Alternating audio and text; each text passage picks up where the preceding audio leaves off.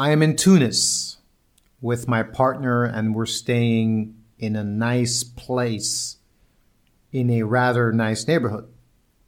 And I go to visit my family.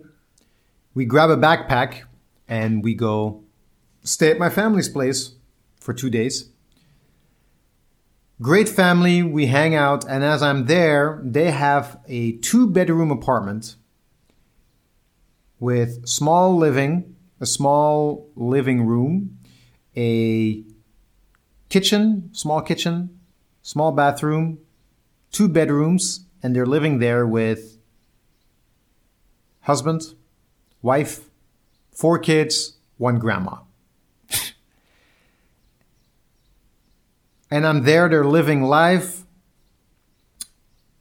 And while I'm there, I see that there's also a lot of what I call dead space. There isn't much to do. People are just living their life. They're cooking foods, they're hanging out, maybe a little bit of TV, not that much. Kids are walking around the house the whole time, and there's a lot of not doing anything. And instead of trying to zone out, trying to tune this out and look at my phone or all that, I say, you know what, I'm not going to look at my phone. I'm not going to look at my laptop. I'm not going to do all the things I do in the Western world. I'm just going to soak in the experience of what I'm doing here and how people are living. And this was not just my family. This is most people in Tunis. Busy neighborhoods, lots of noise. People are just hanging out at home, cooking food, not doing much, and not trying to do much, not trying to set goals or achieve things, not trying to read or do a lot of education, not getting into technology. They're just hanging out. And that made me realize, wow, I am so fortunate to come from where I come from. A Western society where we have all these freedoms, we have technology, we have wealth, we're well taken care of, we have access to all this technology, access to all this education. And it made me realize, wow, I'm actually in a pretty good place. And it made me fulfilled. My life satisfaction went up immensely if I could see and soak up how my family's living, and made me understand that, wow, actually I have a lot of good things happening for me. And I shouldn't complain.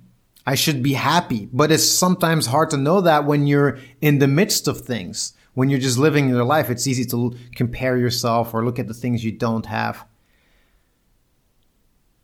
But I felt a fulfillment.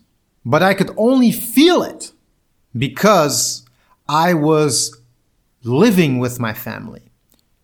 You can't think it, as in, if I would just be at home thinking about my family and like, oh, they must be living like this, or maybe people in Africa have it hard, or people living on $1 a day, it must be hard. If you think like that, you can't feel fulfillment. But if you're there, if you're soaking it up, you feel it, you see it. And that's when it becomes real. So the message I want to give to you is, if you want to feel fulfilled, if that's something that's missing, life satisfaction, you feel empty, go and live with somebody who's maybe less fortunate than you.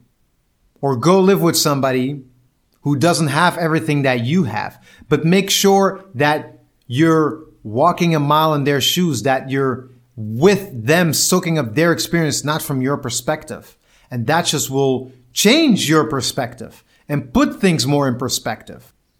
So remember, fulfillment flows from feeling, not thinking.